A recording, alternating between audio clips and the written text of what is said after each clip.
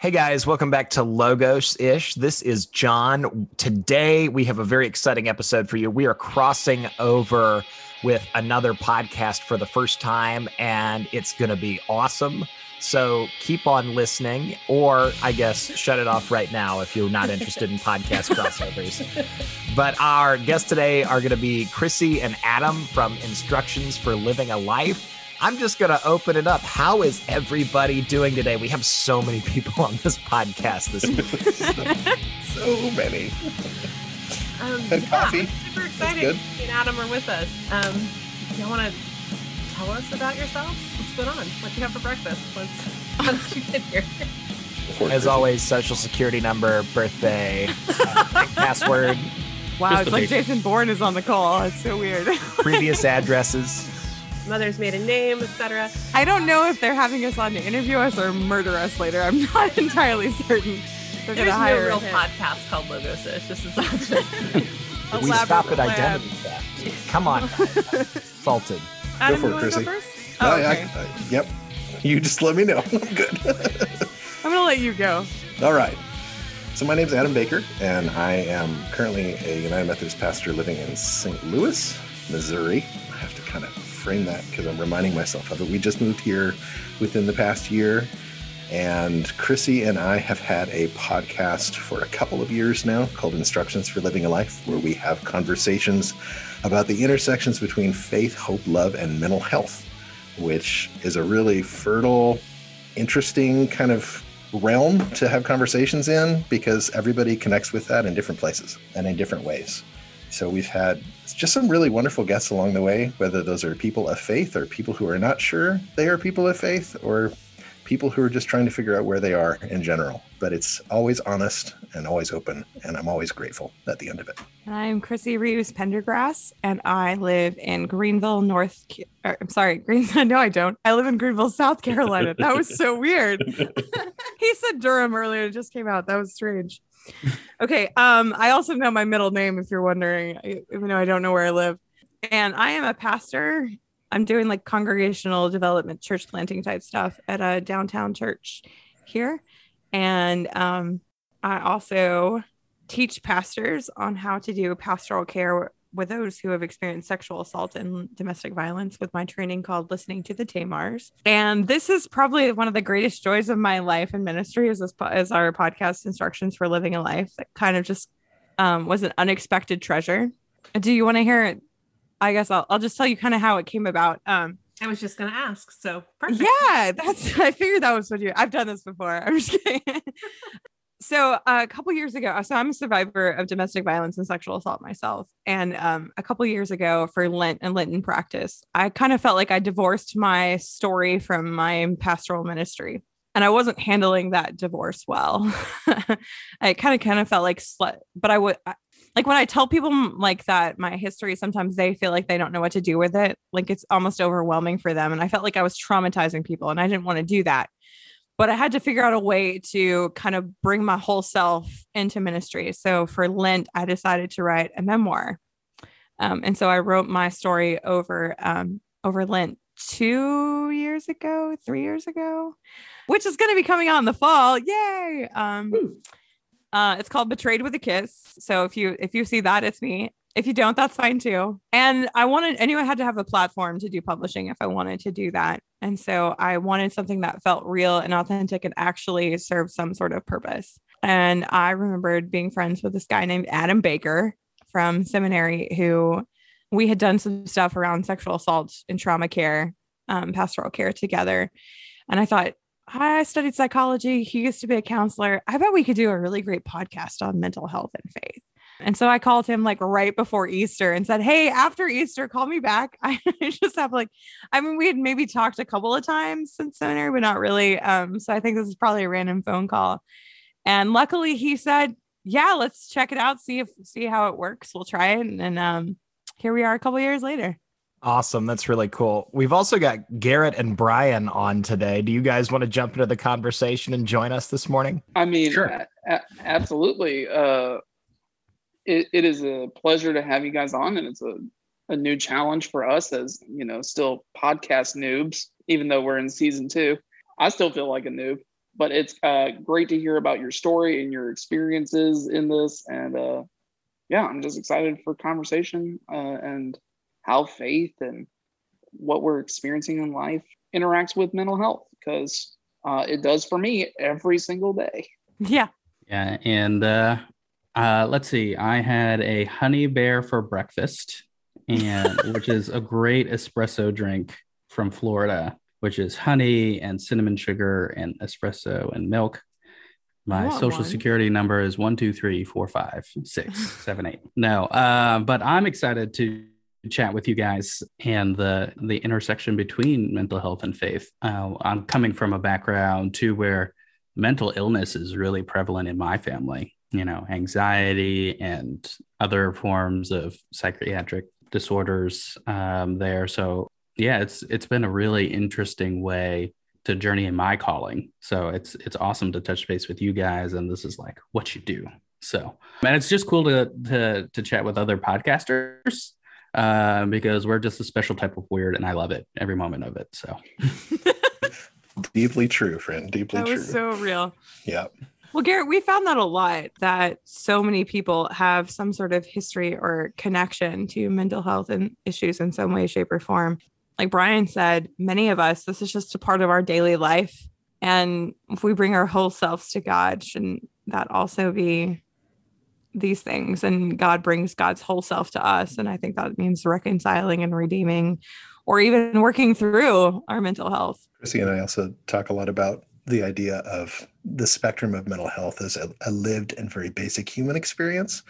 So rather than something that's separate from the norm, everybody exists as a human being who's having experiences, who has psychiatric realities happening within the chemical makeup of their brain, the way that their body interacts with their brain, and the way that their body and mind interact with the world around them. That's everybody. That's not like only the people who are diagnosed. Right. So if we're all quite literally on a spectrum of mental health connection in our day-to-day life, it's just that there are some of us for whom our symptoms or what have you seem to violate the basic structure of what people are comfortable with as, well, I don't see your problems, if you will, normally. And so those people tend to get pointed out or shamed, or they feel strange when in fact they're pretty normal, whatever normal may be. Again, another spectrum. And so this is just one of those opportunities that we have to try and normalize conversation around these realities. Like, hey, what's your experience? What's it been like if you have been diagnosed in the past? Like, I've said many times, diagnosis is not a firm and static reality. It is literally something that a psychiatrist or a psychologist or a counselor gives to you so they can bill insurance. And it sort of quantifies your presenting symptoms and experiences. So it's like a momentary, like, oh, this is sort of maybe something that you're fitting within for now in this moment. Mm-hmm. Tomorrow may be different, but this is what you're dealing with. I really appreciate the effort it takes to like have regular conversation about mental health, and because that fights the stigma, right? Absolutely. So for those of you who are listening who don't understand what we're talking about when we say the stigma, like there is the reason that mental health isn't talked about is because people feel that they're going to be looked down upon.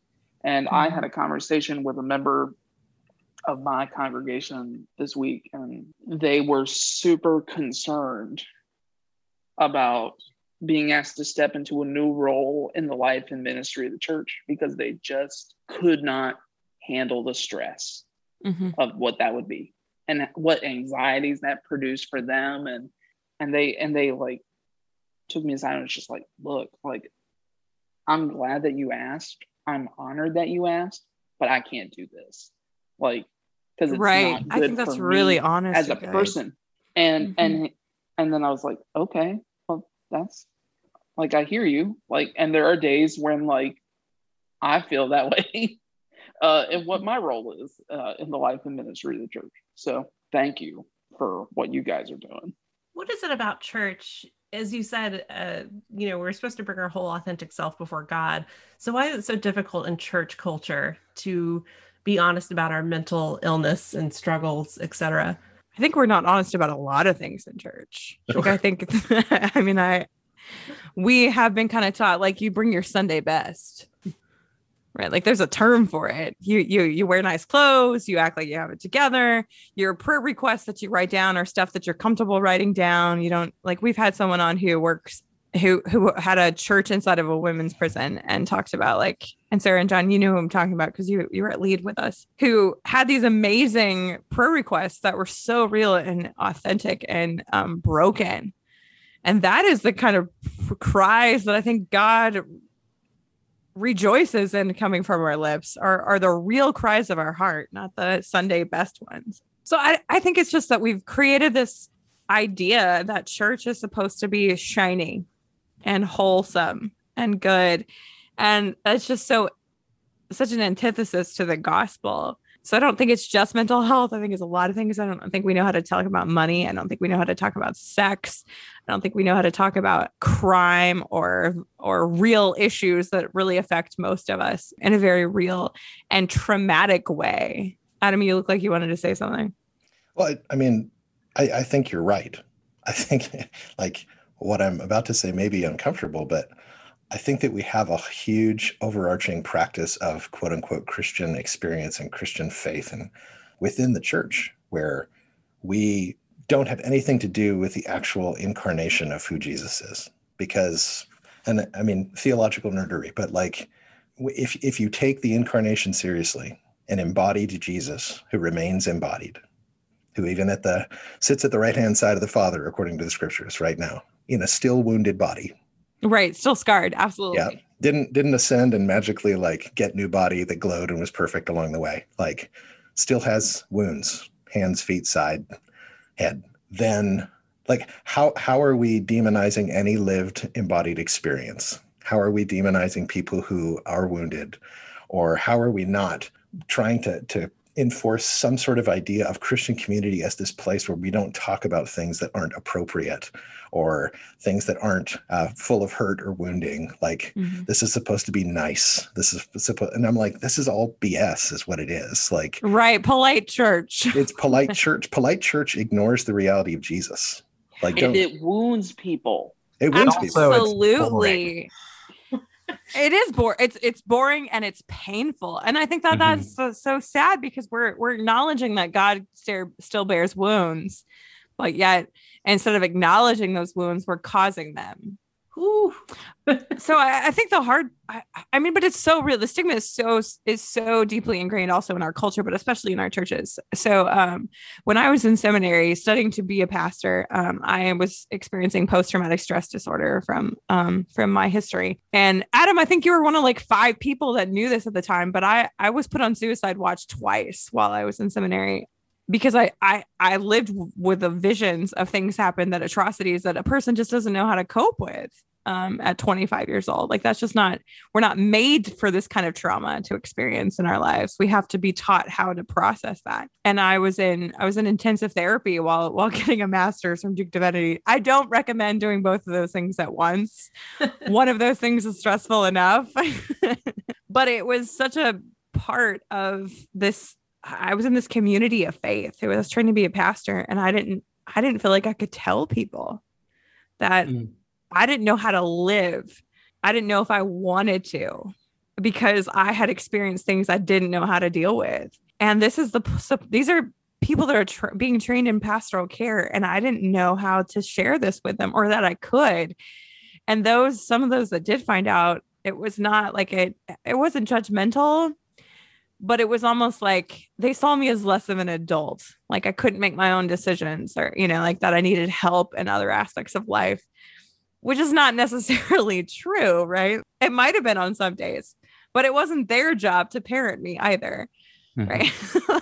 So, yeah, I mean, I do think that this has become so ingrained in us that even as pastors, we're not, I mean, we keep our crap quiet too, And I think if we're going to change this, we have to stop doing that. Sure.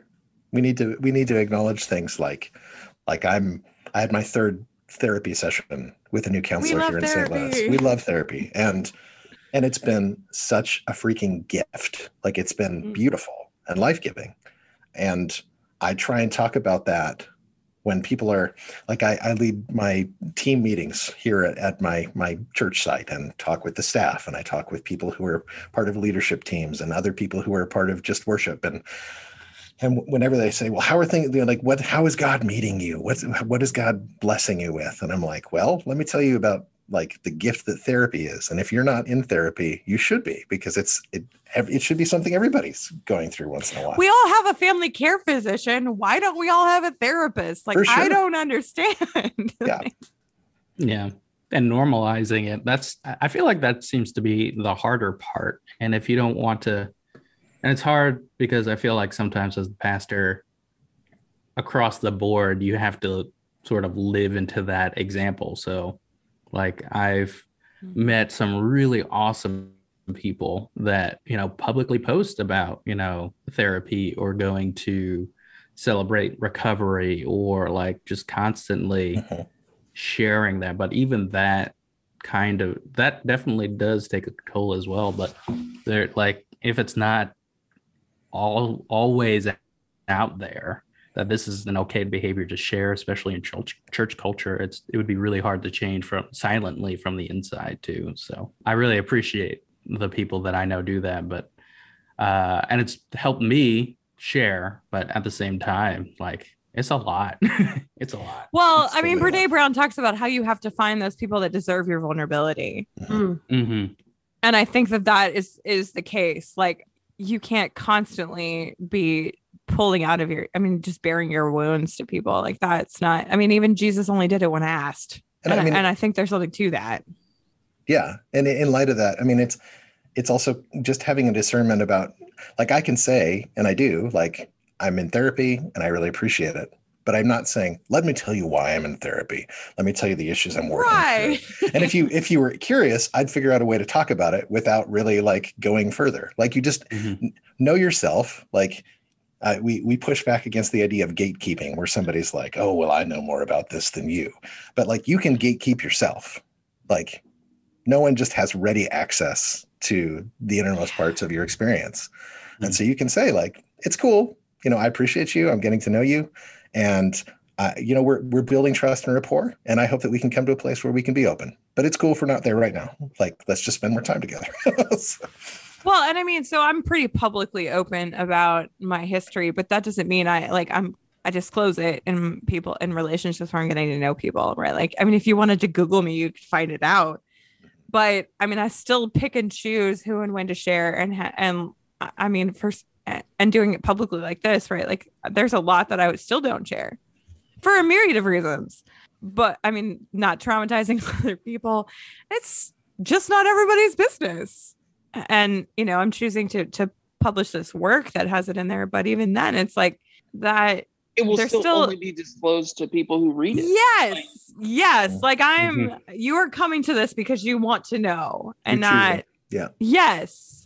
So there's a selection process, and I think that's real too. But I do think that we have to break the stigma in and of our institution too, right? Like, in the ordination process, didn't you guys notice, like, you had to like turn in your psych eval, but you also like had to check whether or not you'd been in a mental institution at some point, like a psychiatric care? Did you guys have that? We did. I don't know if I did. I don't remember. If so, I skipped it. Just yeah. I remember thinking, you're not asking if I've had like my gallbladder removed. Why are you asking? Like, there's lots of reasons to have hospital stays. Well, the ordination questions are insanely invasive. On our medical report, we have to report the results of our last pap smear as women. Yeah. It is. Yeah. Like, part of women's job, part of women getting ordained is we have to go to a gynecologist. Like, why is that? Why? Adam's face. Like, I don't get it. That's because there's nothing to get here. Did you not? There's some like sexism baked into that, right? Yeah. Adam's like ready to change the whole thing. He's like, let's throw it out. This is not okay. What happens if you leave that blank? What conversations occur? I'm just curious. That's a good question. Reason. I don't think anyone does. Good thing Laurel's not on the podcast. She'd just be like, burn it all to the ground. Forget it. No more. Well, I kind of feel that way too. Like, that's incredibly invasive. Yeah. And I understand that, like, boards of ordained ministry want to like make sure that people who are journeying through this process are physically and mentally healthy. Like I'm all for that. All for physically and mentally healthy pastors, not for consistent HIPAA violations and BS. There it is right there. It's the HIPAA violation. Yeah, we could just couch it in that. Like, this is one giant HIPAA violation I'm giving you. Yeah. As people, when you're somebody who has suffered with mental illness or has trauma that you're recovering from, I think you're constantly evaluating who's safe and who's not. And, yes. And you have a better understanding of what safety is than other people do. Exactly. It's not a hindrance. I think it's a superpower. That's interesting. That's good. So, I mean, with like official boards, it's like, I don't know, there's so much.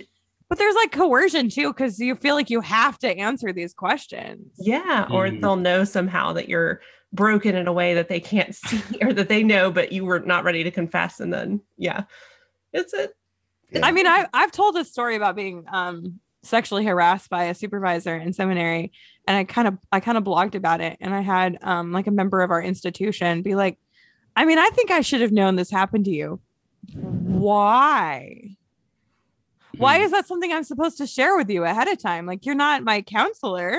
I'm just, if you can link the necessity of my vulnerability regarding my own woundedness to how you are actively seeking my betterment, and you do that for me before I reveal what my hurt is, maybe then. But I mean, we don't just offer the deep truths of ourselves, even to a board. Like, I don't think there's anything disrespectful, or a DS. I don't think there's anything disrespectful about saying, can I just understand more about what this question means and why you have it as a necessity? And here are my hesitancies and why. And there's a certain air of, we're doing this for your betterment. You should trust us. We're not out to get you. And then, but we see throughout, this might be my own burning in the process. Fair enough. You bring it, man. You bring it. Fair enough. That it's just like people get hurt in this process. Yes. Sure. And I mean, I do think there's good at like what's his name from the Branch Davidians? David the leader Koresh. of the Branch. Thank you. David Koresh did not get through the United Methodist ordination process because he kept failing a psych eval. Like, I do think there is some positive that can come out of this. Sure. Oh, absolutely. But I also think that we have let people get away with mistreating clergy because we're like, and no other, like, if I wanted to pass the bar exam, which I think like my ordination committee kind of compared it to that. Like, we're a credentialing body, like the board. Like the bar exam.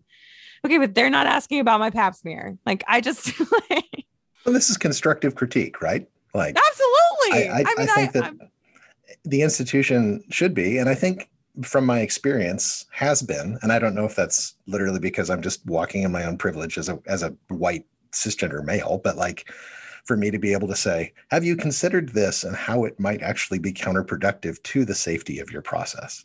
And that has been received, and there's been some alterations along the way, but not everybody can freely offer critique to a system of power. And I recognize that. We're not all in the same place of ability to do that and to be heard while doing that. And so I think that's why conversations like this are really important, where we have a myriad of voices at the table and we're able to hear one another and to kind of say, okay, now that we've shared this and we have a common understanding of what might need to be changed or altered, who can be heard from among us right now? And can you go and speak to those who will hear and encourage their hearing from the rest of us as well? It's like, this is why honesty about mental health and faith matters deeply. It's not so one voice can be elevated. It's so that we can hear one another and help everyone to hear all of us. Yeah, it's been a lesson in empathy to do this podcast too. Like, to continually being reminded of the human suffering and resiliency, because we've seen so much resiliency, and that's taught me a lot about myself and about other people, but it's also taught me a lot about Christ, right? Like, to see people, not the facade that but the real person. We actually had someone come on one time that I thought was really great. I can't remember who it was at this exact moment. Maybe Adam will, but they talked to us beforehand. They're like, your podcast has a really high level of vulnerability, which is great, but I'm not comfortable with that. And so that was what our podcast was about. Like, how do you choose who to be vulnerable around and why? Which was a really rich episode. Can you talk a little more about that episode? Because, I in particular am an incredibly waspy person. I chose my, primary care physician by how snarky he would be to me while delivering my test results. So, I am sort of at the opposite end of the spectrum where I'm almost vulnerable, never vulnerable with anybody. So, I think I personally would benefit from a little bit of advice, and you can just tell me to go watch the episode, but I'm curious about like some of the short conclusions you got from that conversation. I mean, I think it was about relationship was really what it came down to, like the person earning that place in your life and like that trust being built to say, you are thou and I'm a thou, and therefore we can be together. I mean, I probably could send you, I could send you a link, but it's been a while. Adam, do you remember much more? I'm thinking, and it's a good problem to have when you have enough guests and episodes where you can't pick one out because there's a common thread that seems to be, which is what we're talking about right now. But yeah, we can definitely send a link to that. I think that along the way, that encouragement of vulnerability, and it is, Brene Brown has a lot to do with this, but it's particularly among younger generations, it's a concept and a way of living that is encouraged. There's nothing wrong with the encouragement of that, but there's also a recognition that not everybody is in a place where they, as a person, it doesn't mean that they've been hurt or that they're wrong or something's bad with them, but they may not be a kind of person that finds life and joy and fulfillment in, hey, I've just met you. Let me tell you about who I am truly. Like, I think it's important, like John, you were saying, like, I think people need to earn that. And it's a really okay thing that you aren't necessarily hyper vulnerable with a ton of different people. I mean, this has been offered as an example countless times, but look at Christ himself and who he chooses to be utterly vulnerable with. And that's even among the disciples, only a select few are like those whom he loved. So yeah, I think it's fine. I mean, in writing my memoir, there are stories that aren't going to ever go to print that are in there that'll, that or didn't write down because that's not something, they're mine for good or for bad. They're mine. But I also think it's important, like that trust buildup helps you understand, like knowing what the other person can handle too, because like there are times when we have things that we need to unload that a person is just not prepared to know how to deal with too. And there is that like I know in my own life, a couple of years ago, I shared something that I hadn't shared with anyone ever about my story to my husband now. And it truly traumatized him. He had like nightmares and really, really struggled with it. And that was a burden that he was not prepared to carry at that time. And that's fair to say, like, you don't have, and I think sometimes we just don't have the capacity. Like I have one of my best friends, well, whenever she's really struggling with something, she'll text me and be like, if you have the mental ability today, can you call me? Which I think is a lovely question. Like, oh, like I don't have the bandwidth for this sometimes. And that's real too.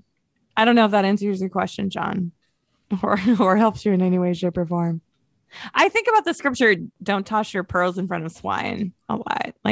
Like there are definitely people who, and I think as white cisgendered people, we may not always, but I do think that there's a lot of negotiating about figuring out who's safe in like minority groups, like that they have to figure this out all the time.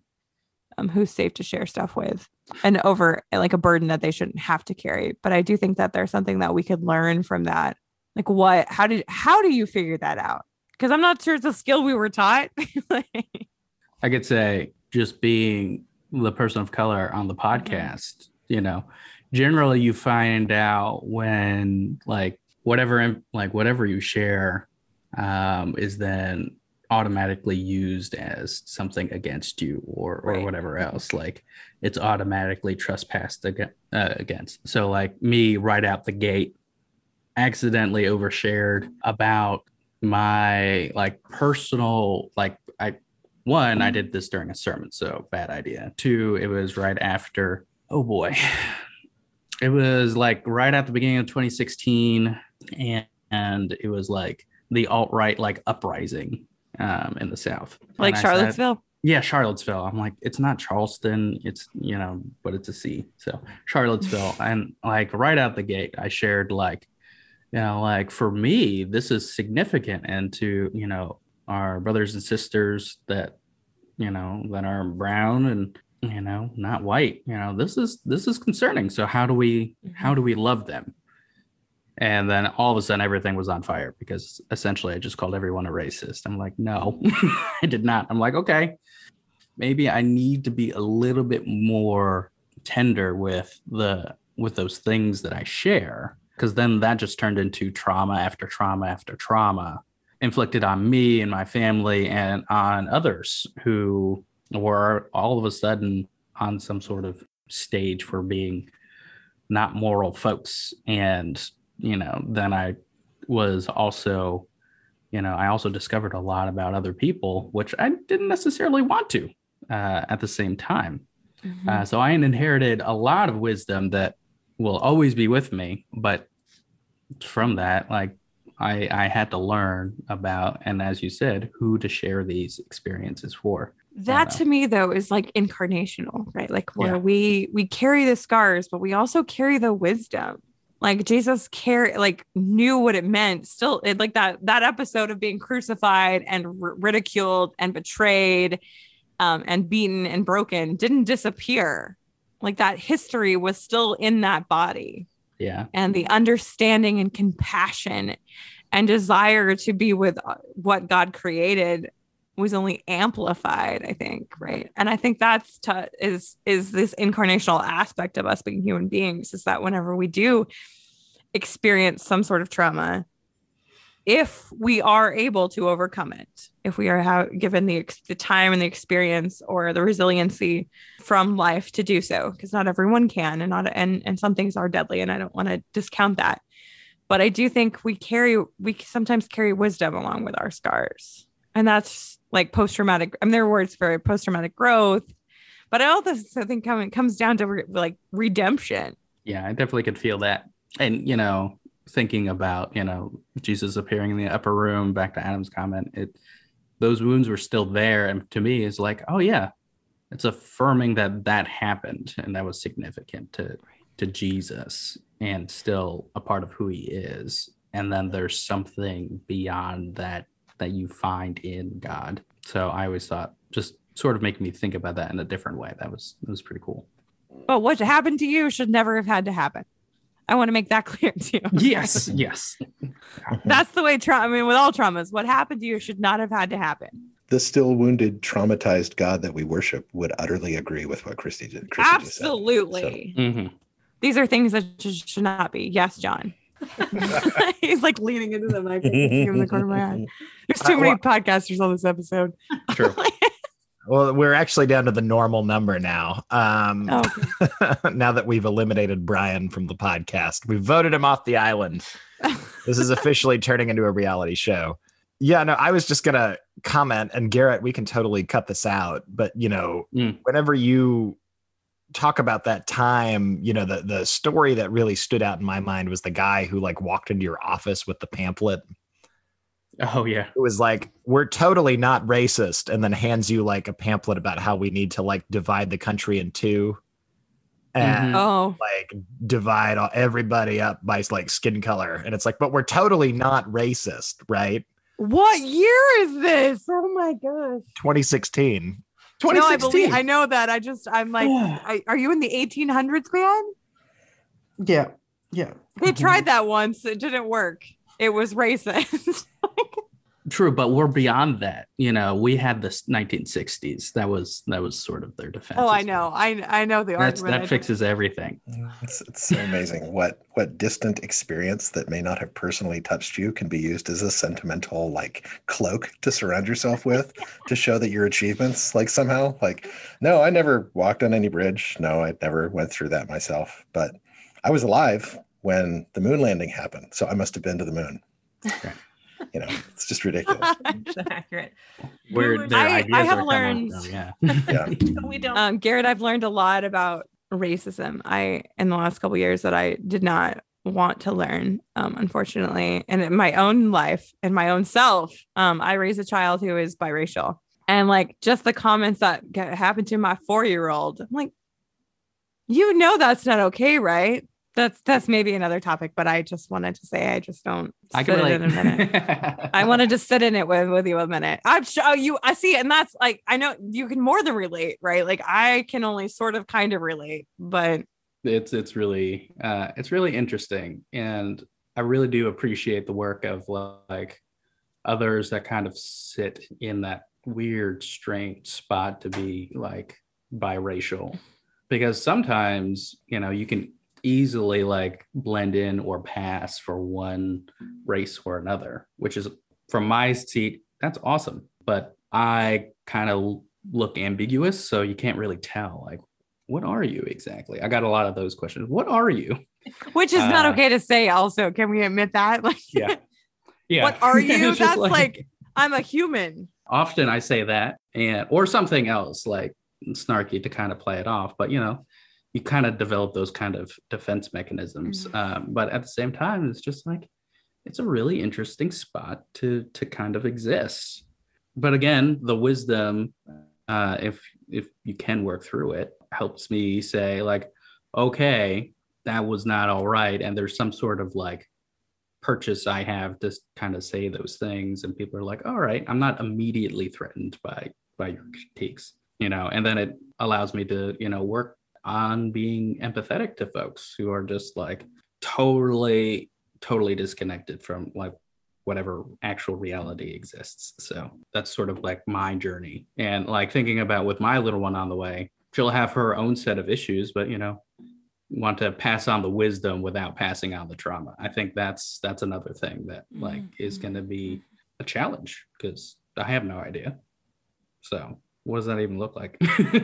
But you know, if it all works out, again, we'll just send our children off to Brian, right, John?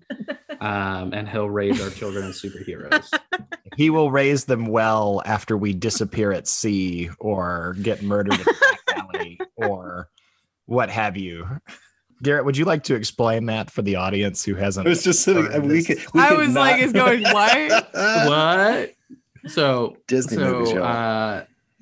Laurel and I and John and Sarah, we have elected Brian to raise our children if any sort of origin story would happen. So like if there was an accident at sea, or Laurel and I go down the Batman route, go to an opera and essentially set up a new Batman, Brian will become Alfred to our children and raise them to be justice fighting vigilantes. And for the first time, just before this podcast started, he verbally assented to it. So that is contractual now. This is a recording of that moment, not of that moment. And he's not here to take that vow publicly on the podcast. Maybe in the future, maybe in the near future, Brian will publicly vow on a recording to take care of our future children. But you heard it here first, folks. Brian is going to be our Alfred for our bat people. And Well, if this happens, he needs some understanding on how to deal with traumatized children. Blah blah blah blah blah. that's a good point. That's He'll true. probably be traumatized. Well, if we're Yeah. raising them to be Batman, he needs to be able to teach them how to not deal with their trauma and to channel it into violence against crime. Just weaponize your rage, kids. You know, Can you imagine, like teaching a child this? Although I do think some people do. Yeah. yeah. Unfortunately, now that I say that, oh my. So many superhero origin stories right there. Yes, this is Brian, who does not want to get married and does not want to have kids, that we are dumping our kids on. Sure. When my son was his adoption party was a Superman themed and superhero themed because they were adopted too. It feels Aw. really like a different story right now. Oh man. Well, to be fair, Superman is a different type of story, right? Whereas Batman is a very specific kind of trauma and story. We like had his like little like onesie suit on, and then we kept the top unbuttoned, and he had a Superman onesie on underneath. That's adorable. So cute. We got way too into this as nerds. Like, Happy. And that's why we should all be fans of Green Lantern. No real trauma until like late adulthood. So, you know, that's I'm okay not being a Green Lantern fan. I am too. I just don't think he's a great. I'm more Marvel anyway, if I'm honest. Well, I'm sorry, guys. This is like an official DC podcast. We all agreed at the time we talked about comics and other nerd paraphernalia. Oh, Adam, we don't fit in. No, we'll pray for you. It's okay. It's fine. Right. Everybody can be redeemed. It's fine. Right. What kind of wisdom are we going to get from this experience? That's what I want to know. That's it. I think Sarah has something to say. I don't even know where to go.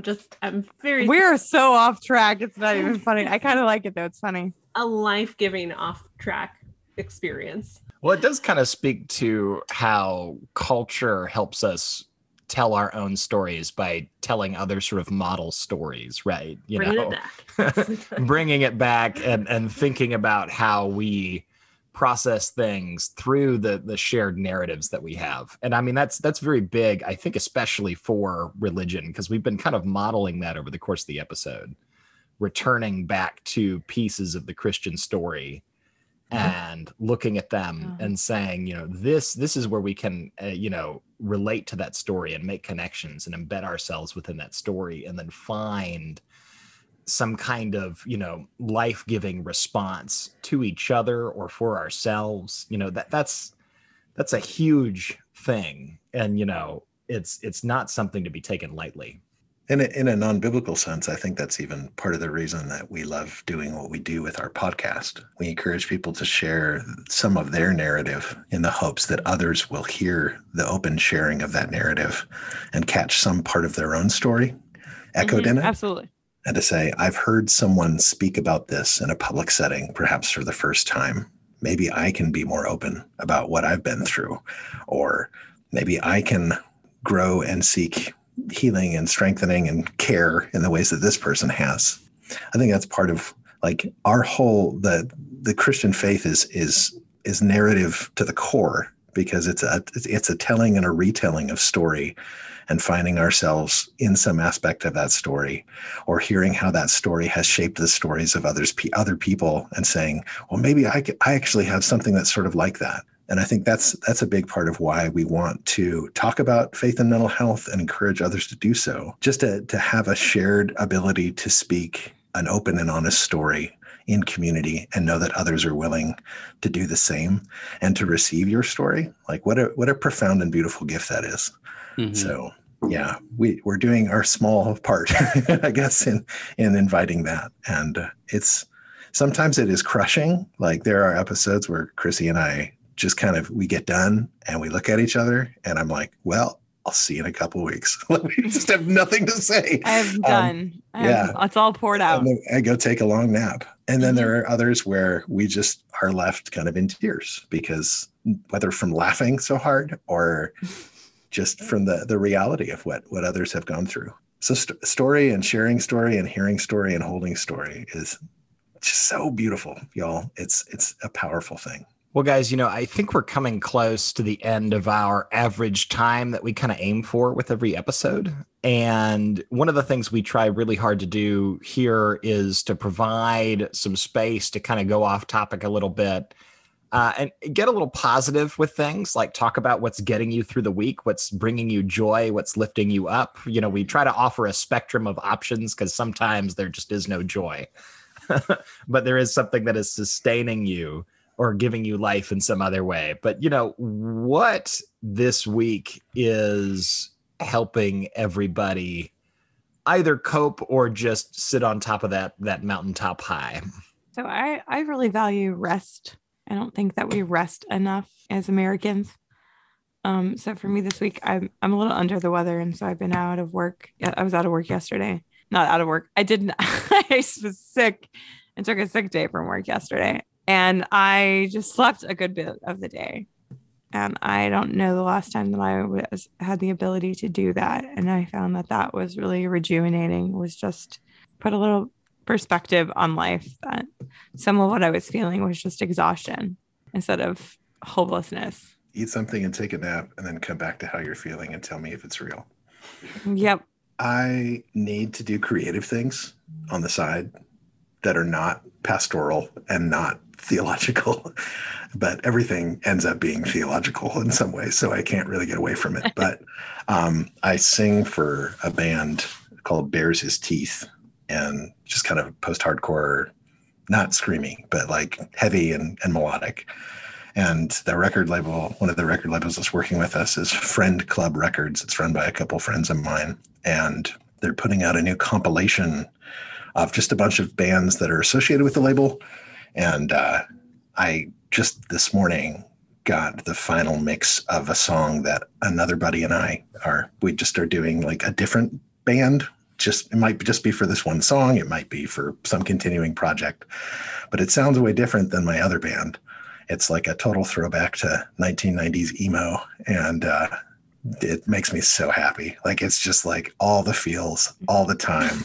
Super, super pretty. Yeah. So I'll get you all links for the record label and for that compilation. Maybe you can share it just to see if anybody's interested. But yeah, just when you've made something with friends and it's creative and it's fulfilling and it's a joy to be able to share that with other people, that stokes me out. So I'm really happy. If you want, we can totally throw that on the opening and ending music for the podcast episode today. We might just have to do that. Oh, that would be so cool, That'd Adam. be super fun. Yeah. Yes. Shameless self-promotion is what we are all about. You could be the new sound of Logos-ish. That's right. The Catfish Company. I mean, the podcast. Early aughts pop punk is the soundtrack of my life. John and I Like- get along just fine. So Like Panic at the Disco and So I Snow Patrol. went back. So during that period, I actually did not care much for a lot of those bands, but like I went back and I was like, Fall Out Boy's kind of decent, actually. And I've done that with several I other don't think that Adam's going to agree with you on that one. there's nothing but grace and people enjoying what they enjoy. So, No, but I've been doing dives recently into like Taking Back Sunday and just these Yellow other Card? sorts of like random. Oh kinds of- man, Yellow Card. The sound I mean, of my for high middle school school singing. bands. Yeah, but just really anything that came out of that time or adjacent kinds of acts that have taken inspiration from that period. It's been sort of a weird mix of all of those kinds of things. Fall Out Boy was just sort of the most obvious one that came to mind because he's like of their defending his level truth. of I like Fall Out Boy, but I know Adam. there's like no judgment here. None. He's making something out to me that doesn't exist right now. Hey, I'm being vulnerable right now. That's Like, right. I'm not gatekeeping. Remember, I said it's not okay to gatekeep in other things. Just yourself. There we You just- go. I mean, I fall down the Nirvana hole all the time. That was Totally. like my Totally. jam. I'm like, now still is my that jam. Adam loves. There we go. Yeah. Yeah, constantly. I use it as like sort of like basis for preaching. I'm like, all right, I just need to like focus, get into like my deeper self. Boom, Mhm. here we are. I have those bands too. So I am going to take this in a totally square route, but stick to the music theme. So I grew up in a. I often feel this way with working with Adam. Like, he's so much cooler than me. Like, there's no doubt. Not He's even. got the cool glasses. He's in a band. He knows punk rock terms. And I just nod and go, I like pop top 40 music. Well, I'm Like- about to feel cooler. So I grew up in a United Methodist household. We were, very Christian, but not like we didn't participate in a lot of Christian pop culture. Good for you. I did not. I had Mhm. never heard of like Left Behind or any of those weird Christian things that were happening when I was growing up. I'm so until- glad for you. with the exception of in our old Dodge minivan, my mom had 2 Amy Grant tapes. Yes. Yes. All the time.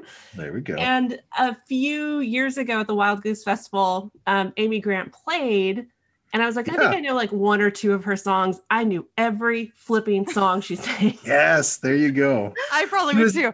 She was in the tent in the middle of the crowd, right? Yeah, Like- were you there? No, so my buddy Randy was there, and he just took photos. Randy Evans.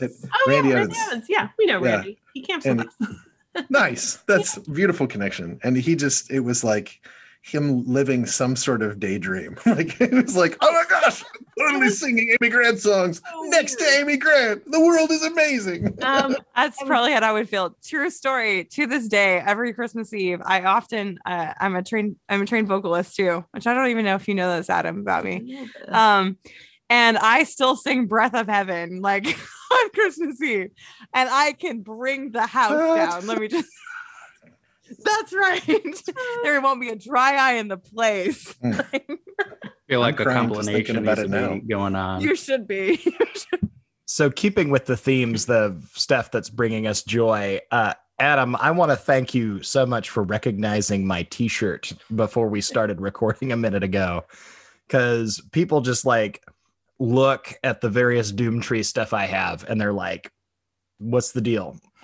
Like, nah, what's that? But it's always a sort of an evangelism opportunity to say, let me introduce you it's not the superhero that we thought we wanted, but the one we needed. Like that's let me introduce you to superpower. I like how you brought it back to Superman or Batman.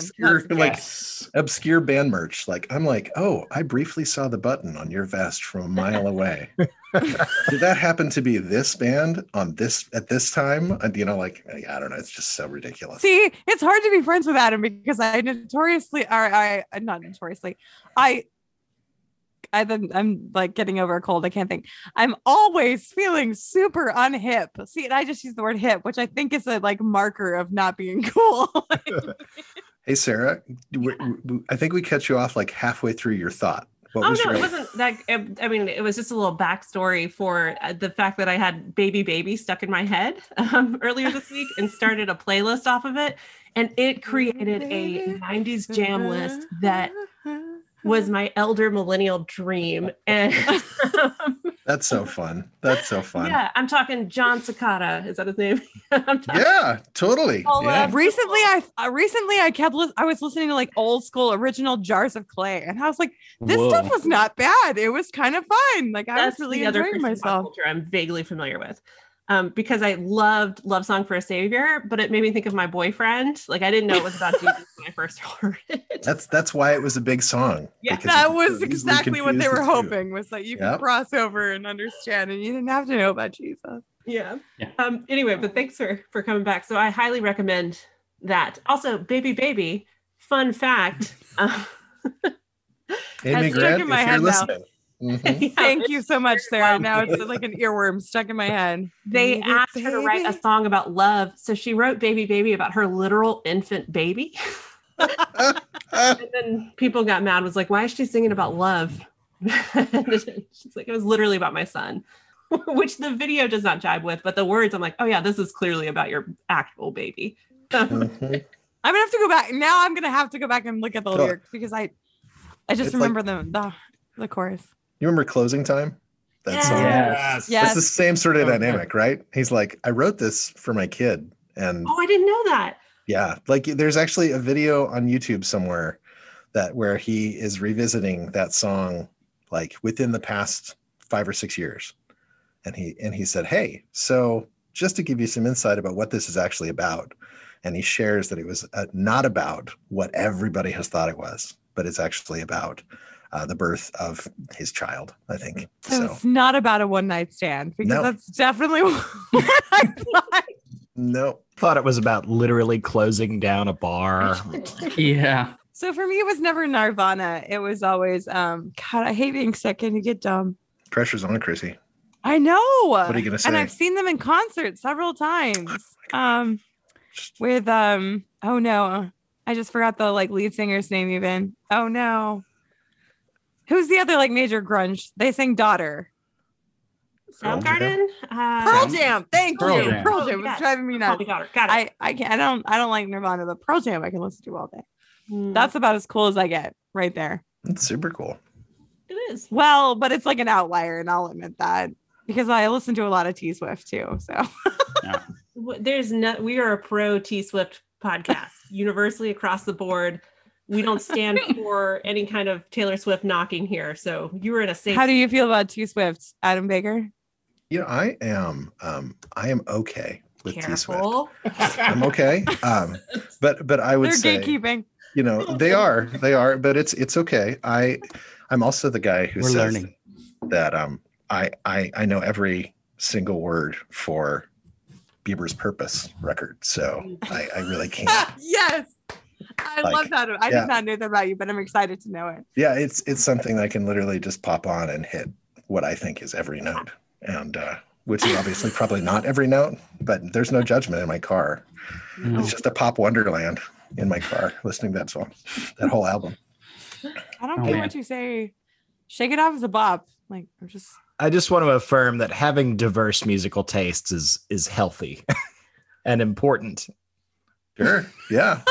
Well, I think it's so funny. We're talking about this That's as though a way it of saying I has. don't listen to Bieber. Like, We're talking about this as though it's like a like rabbit trail away from everything we've been talking about, and yet, you know, like it's indicative of people's preference to like quantify you as something. Like when I meet people and they're like, "Oh, you're the pastor who likes the punk rock and that screaming music," and I'm like, yeah, I mean, I do. But we can talk about jazz. We can talk about 1980s radio pop. I 'cause just that's want to all hear they you do listen- that voice all day long. I'm just saying, like You're it's- the pastor. no, Is that what people sound like in Minnesota? well, I don't Missouri? know. Missouri. Missouri. Like I did come from 9 years, factoring in Durham as well, in both city and rural North Carolina. So there was some So they of want to that. put you in a box and label you and keep you in that little box. Well, yeah, I think that might be what happens. It's just what we do when we're fascinated and unsure of engaging people in their unique experience, whether it's music Oh. or mental health or things like that. Do you see what we just did, y'all? Wow. That was impressive. I was am good. so impressed. I'm not even You going to somehow share brought mine. I this don't want to back ruin around. No, Garrett, you gotta No, Garrett, this is a loving and accepting safe space. We want to Like hear it before where you Adam. are. Close us out, Garrett. Bring us it. home. Oh man, I was just thinking Pressure's of on. like some of like the music that I've recently discovered, and that was sort of giving me joy. But it's like, what is it called? It's called like nerdcore rap. I mean, Like emo? it's really cool. I like it a lot. The artist that I found, his name is Milo, Milo, and he references like Heidegger and Schopenhauer in his raps, and being like a nerdy, black guy. I'm like, that's me. So yeah, I was kind of rocking out to that. The juxtaposition is fun. Yeah. So it's called nerdcore or something, which sort of throws everyone for a loop. They're like, what is that? Tell me more about it. So yeah, just feel affirmed as a person. So does this question come from Barbara Brown Taylor? What's giving you life or Life. what's saving your life? It probably did, but accidentally. Right. We Okay, came up 'cause with this originally. This is not any kind of copyright violation. No. We needed an ending, and we were like, we just want to end positively. How do you ask that of somebody? And we asked like, what is bringing you joy or something a couple of times, and then we realized not everybody is thrilled with life right now. We did kind of start this podcast in a pandemic, and so we kind of altered it a little bit over time. The original question was like, in the midst of this pandemic, what's keeping you going? And then it just kind of transformed into what's giving you life, which is probably just from reading lots of BBT and Brene Brown. And we should probably come up with a more original ending. I think it's We love it's- BBT. Yeah, I do. So there I do. is no originality anymore, Sarah. Haven't you heard? Well, There's nothing new under the sun. I've read that somewhere. Yeah. For playwrights, it's just called creative borrowing or stealing, And that's what art generally consists of, actually. So Creative yeah, borrowing. Garrett, I'm going to make a recommendation for you. Awesome. If you haven't listened to Barty's Strange, have you checked them out yet? Came No. out. Album's called Live Forever. It was on my 2020 year-end list last year. Okay. BARTEES, and then the word strange. Okay. There you go. Sweet. My 2020 There you go, list had a lot of listeners. the Descendants on it. Had a lot of Disney musicals on mine because I have a Not 4-year-old. Descendants, the punk band, but the Descendants. No, the Descendants is in the Disney original movie. Although I do like Descendants, the punk rock band, but I didn't know who they were until I kept trying to tell Alexa to play the Descendants soundtrack, and she kept doing that. I was like, this is pretty good. Well, guys, I'm thank not you even so gonna much. lie. I didn't come at it from a cool way. Well, guys, thank you so much for joining us today. It's been a really great conversation. For those of y'all listening at home, do all that stuff we normally ask you to do, liking and subscribing and buying books. We'll have Chrissy's books, her book. I can't even speak with appropriate grammar today. We'll have Chrissy's book when it comes out this fall. So thank you for listening so much. Have a great week, guys. Hey guys, this is John. Thanks so much for listening to another great episode of Logos-ish. This week's music was by Adam's band, Bares His Teeth, and the song is Hope Like the Ocean. And we're hoping to steal a little more of their music for our coming episodes in the coming weeks, months, years. Who knows how prolific they're going to be. But if you have any questions or thoughts, or if you'd like to have your music featured on the podcast, be a guest on the podcast, or suggest a topic for us to cover, send us an email to logosishpod@gmail.com. You can follow us on Twitter at logosishpod, and we just ask that you please like, subscribe, and review wherever you download this podcast so that we can get the word out about the cool stuff that we're doing. Have a great week.